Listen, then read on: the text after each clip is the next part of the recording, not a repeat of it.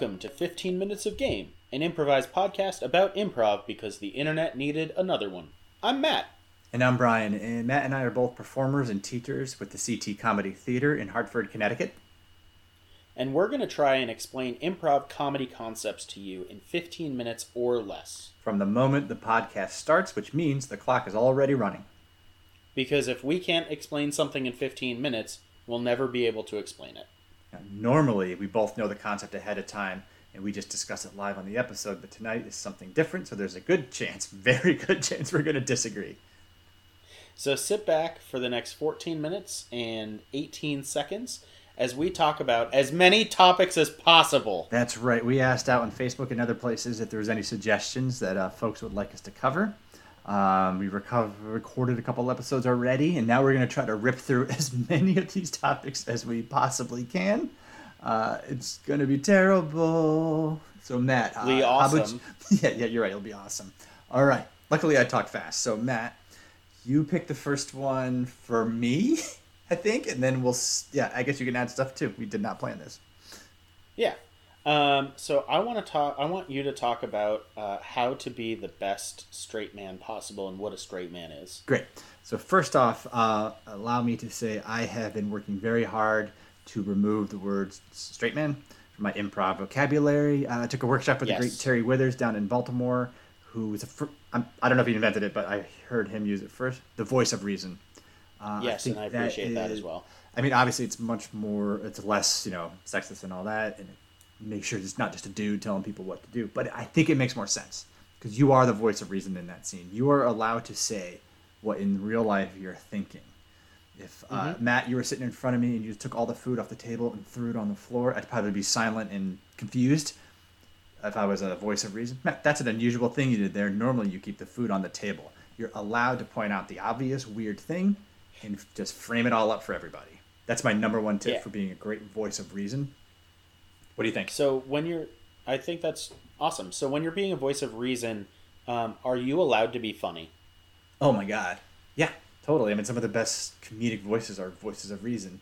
Think about the movie, no, I'm sexist. League of Their Own. League of Their Own. Mm-hmm. In a weird way, Tom Hanks, although in that movie he's a fall down drunk, he's the voice of reason. He's just yelling out like exactly what's going on. Yeah. Sexist and drunk, but like he is pointing out the kind of the off kilter reality in that movie. Yeah, I like to think of it as like the person who sets up the comedic character. Yeah, as well. Yeah, all those old-timey comedy duos, Abbott and Costello, so forth, Gracie and George. There's always a voice of reason. Awesome. Okay, yeah. I think we nailed that one. Perfect. Matt, you work professionally in theater, so I would love to know your thoughts on acting and how it relates to improv. Oh, acting is so important in improv. You can do so much with your emotional reality. And if you act as though your character really cares about something, you absolutely love it, you absolutely hate it, you absolutely are terrified by it, and it makes you the most happy or turned on. Like, you can play so much with your body and your emotions and just like act like hell out of something. And if you're acting, the audience will forgive you for not being the most clever. Acting will also give you the opportunity to take a second and think about your next line, which will inherently make you more clever. So if you're doing physicality and you're like, oh man, I'm running away from home and I've packed all of my belongings in the world into this backpack, then that backpack is probably heavy as heck. And if you're going to pick that thing up, act like it's heavy. That backpack has weight to it. It's not just it's not just air. Right. And if you care about something, show it. Don't use the same voice all the time. Like, use vocal inflections like you do in real life. You're allowed to, and it's so much more fun. Yeah, I've never really taken an acting class. I've done a play here and there, but I've noticed those who have. My fiance is a theater major and has done acting in plays. There's small things you notice, like just projecting your voice. I think they understand or have innate ability for pace where they are on stage. Like some of those like raw materials that I have to fake or certainly got to learn on the fly. Great. Nailed it. Done. What Next? What would be your improv superpower, and what's something that you think is missing from your improv superpower kit? Okay, so you want me to brag about my superpower and then a power I wish I had? Yes. Oh man, I think I'm told I'm a good voice of reason, but I think when I play with people I'm comfortable with, I think my superpower in that case would be taking a big swing, but within the frame of the scene or the game. Okay. A power I wish I had was like never-ending patience. Like I wish I had the self-control to stay in the back line. This is an exaggeration, but if a set is 20 minutes, it would be so cool not to step off for like 18 minutes and just deliver exactly what the team needs. Okay. We call him 80% Brian. Same question to you. Oh, okay. I think my superpower is that I am more physical than people anticipate. Yeah, Matt is surprisingly athletic. Yes. So, like, I can do more, like, physical acting than I think people expect. I'm kind of like, I love Chris Farley, and I sort of, like, strive to be, like, you know, I'm never going to be Chris Farley, but, like, I strive to be as physically funny as he is, and hopefully my wit can keep up with me somehow. A superpower that I wish that I had is I wish that I could create a why behind my characters more effectively and actually like stick to it. One of the things that drives me crazy is that my characters, like I could walk out of a full-length horror movie and be like, I don't know why my character did any of the stuff that they just did. And I wish, like, when I see, you know, some people play and it's like, oh, I know exactly why their character is doing what it is and, like, exactly what their philosophy is, I'm so jealous. Interesting. I'm going to tweak this one and then we'll move on. I'm going to also say what I think your superpower is. I think you are selfless in that even if you have a very good idea, if someone else says something that slaughters and you could tell your team's excited, you have no problem. I'm dumping my idea because we're playing this one. I think that your superpower, one of your underrated superpowers, is you're always willing to jump in to help if a scene is floundering and jump out once it takes off again. I love me some support, man. Cool.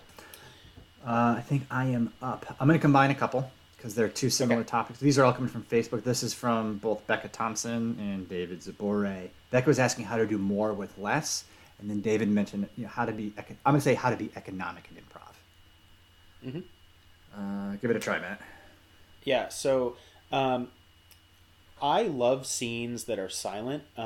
We have an all teams night at CT, and one night a year, and it's just for the house teams. And I think it was last year, one of the teams did a silent scene, and they said literally no words, and it was amazing. It was one of the best improv scenes I've ever seen.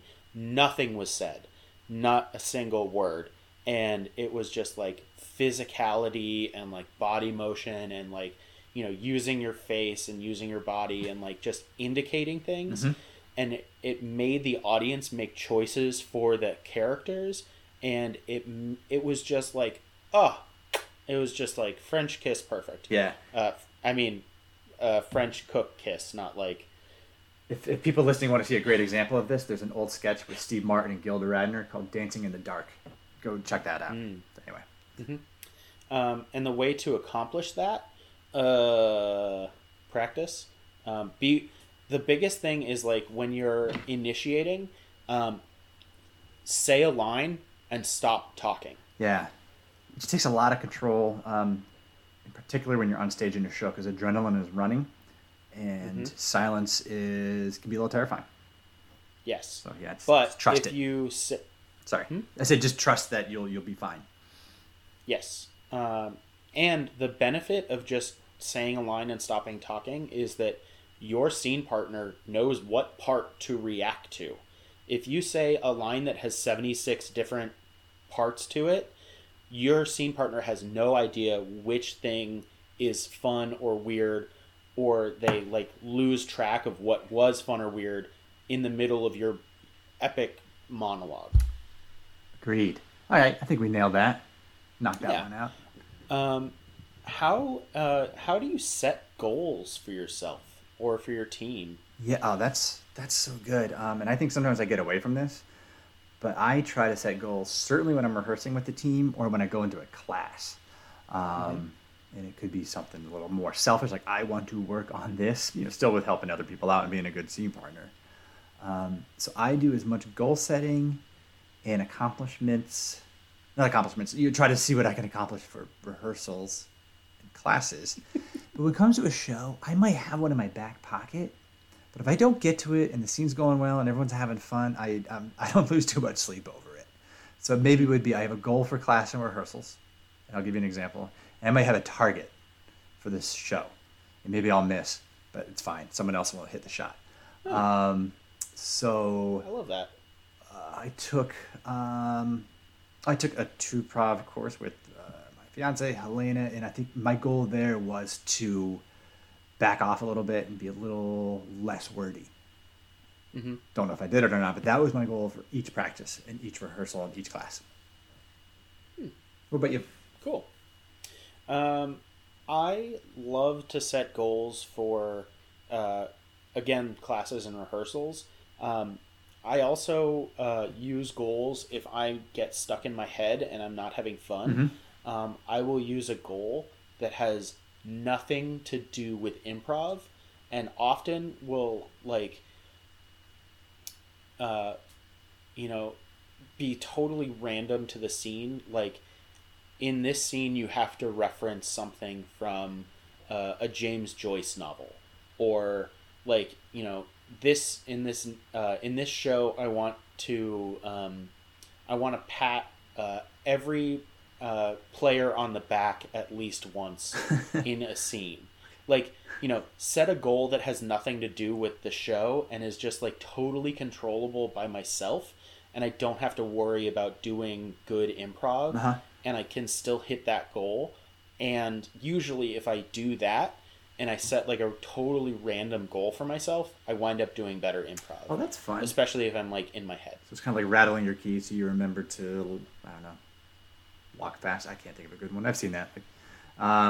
Do all these weird superstitions so you remember how to hit a baseball. That's cool. Okay, next one from David Zabore.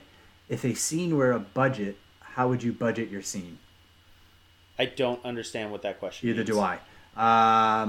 All right. Let's see. What if there is no game in the scene? Now that's from Tom Muchler. Yeah, Tom Muchler mentioned that. We have mentioned something similar, so I'm going to cheat. I think that's where signposting from a previous episode comes in well, because maybe there is a game, you just missed it, so just say it. The other thing is, if you've done your work, again, from a previous episode, and you've done your work and you know what's going on and who's who, you could probably take a hit, take a big swing, and generate some fun. But that's my opinion. You might have something different. Yeah, care more. If you care more and you have a big emotional reaction, you'll find something fun about that. It might be if there's no game and the pattern is oh, we're all out of Cheez-Its. Oh, okay, well, I'll just grab goldfish. Oh, we're all out of goldfish. All right, well, I'll grab, whatever the next thing is. And then you just, start caring, and somebody can have a reaction to the fact that you care so deeply that we're all out of Tostitos. Interesting, okay. Matt, what do you do before a show to kind of warm up individually, not as a team, to get ready for a show? It depends. I like to shake out. I will jump up and down and shake out just by myself. I really like talking to my teammates, just not structured warm-ups, but just talking to get a sense of where their headspace is. Interesting. What about you? I just remind myself and the team, and more in my head, not selfishly, but I'm we're going to kill tonight. So for sure, I'm we're going out to slaughter. Whether it happens or not, don't know. That's time. Oh, that's 15 minutes. All right, we nailed them. Cleaned out a lot of topics. I think we realized we don't need 15 minutes, Matt. We could see. I still disagree. I think this was super fun, but I think we were very surface level on a lot of things. Yeah, we do have two things. We have some other topics that we're going to discuss in our. This is true. This was fun. Our 15-minute form, and we might touch on some of these again in the future because they're part of a larger concept. Yeah. I know Voice of Reason is going to come up for me again. So. Oh yeah, I certainly hope so. It's so important. Sweet, but that was way fun. So fun. Cool. Do all of the podcast things, like, rate, review, whatever. Spotify, Apple. We launched from Anchor FM.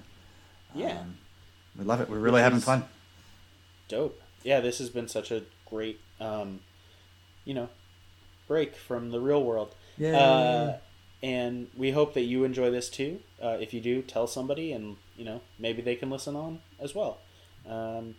Hope to see you all in the real world. Thanks, everyone. Bye. Bye.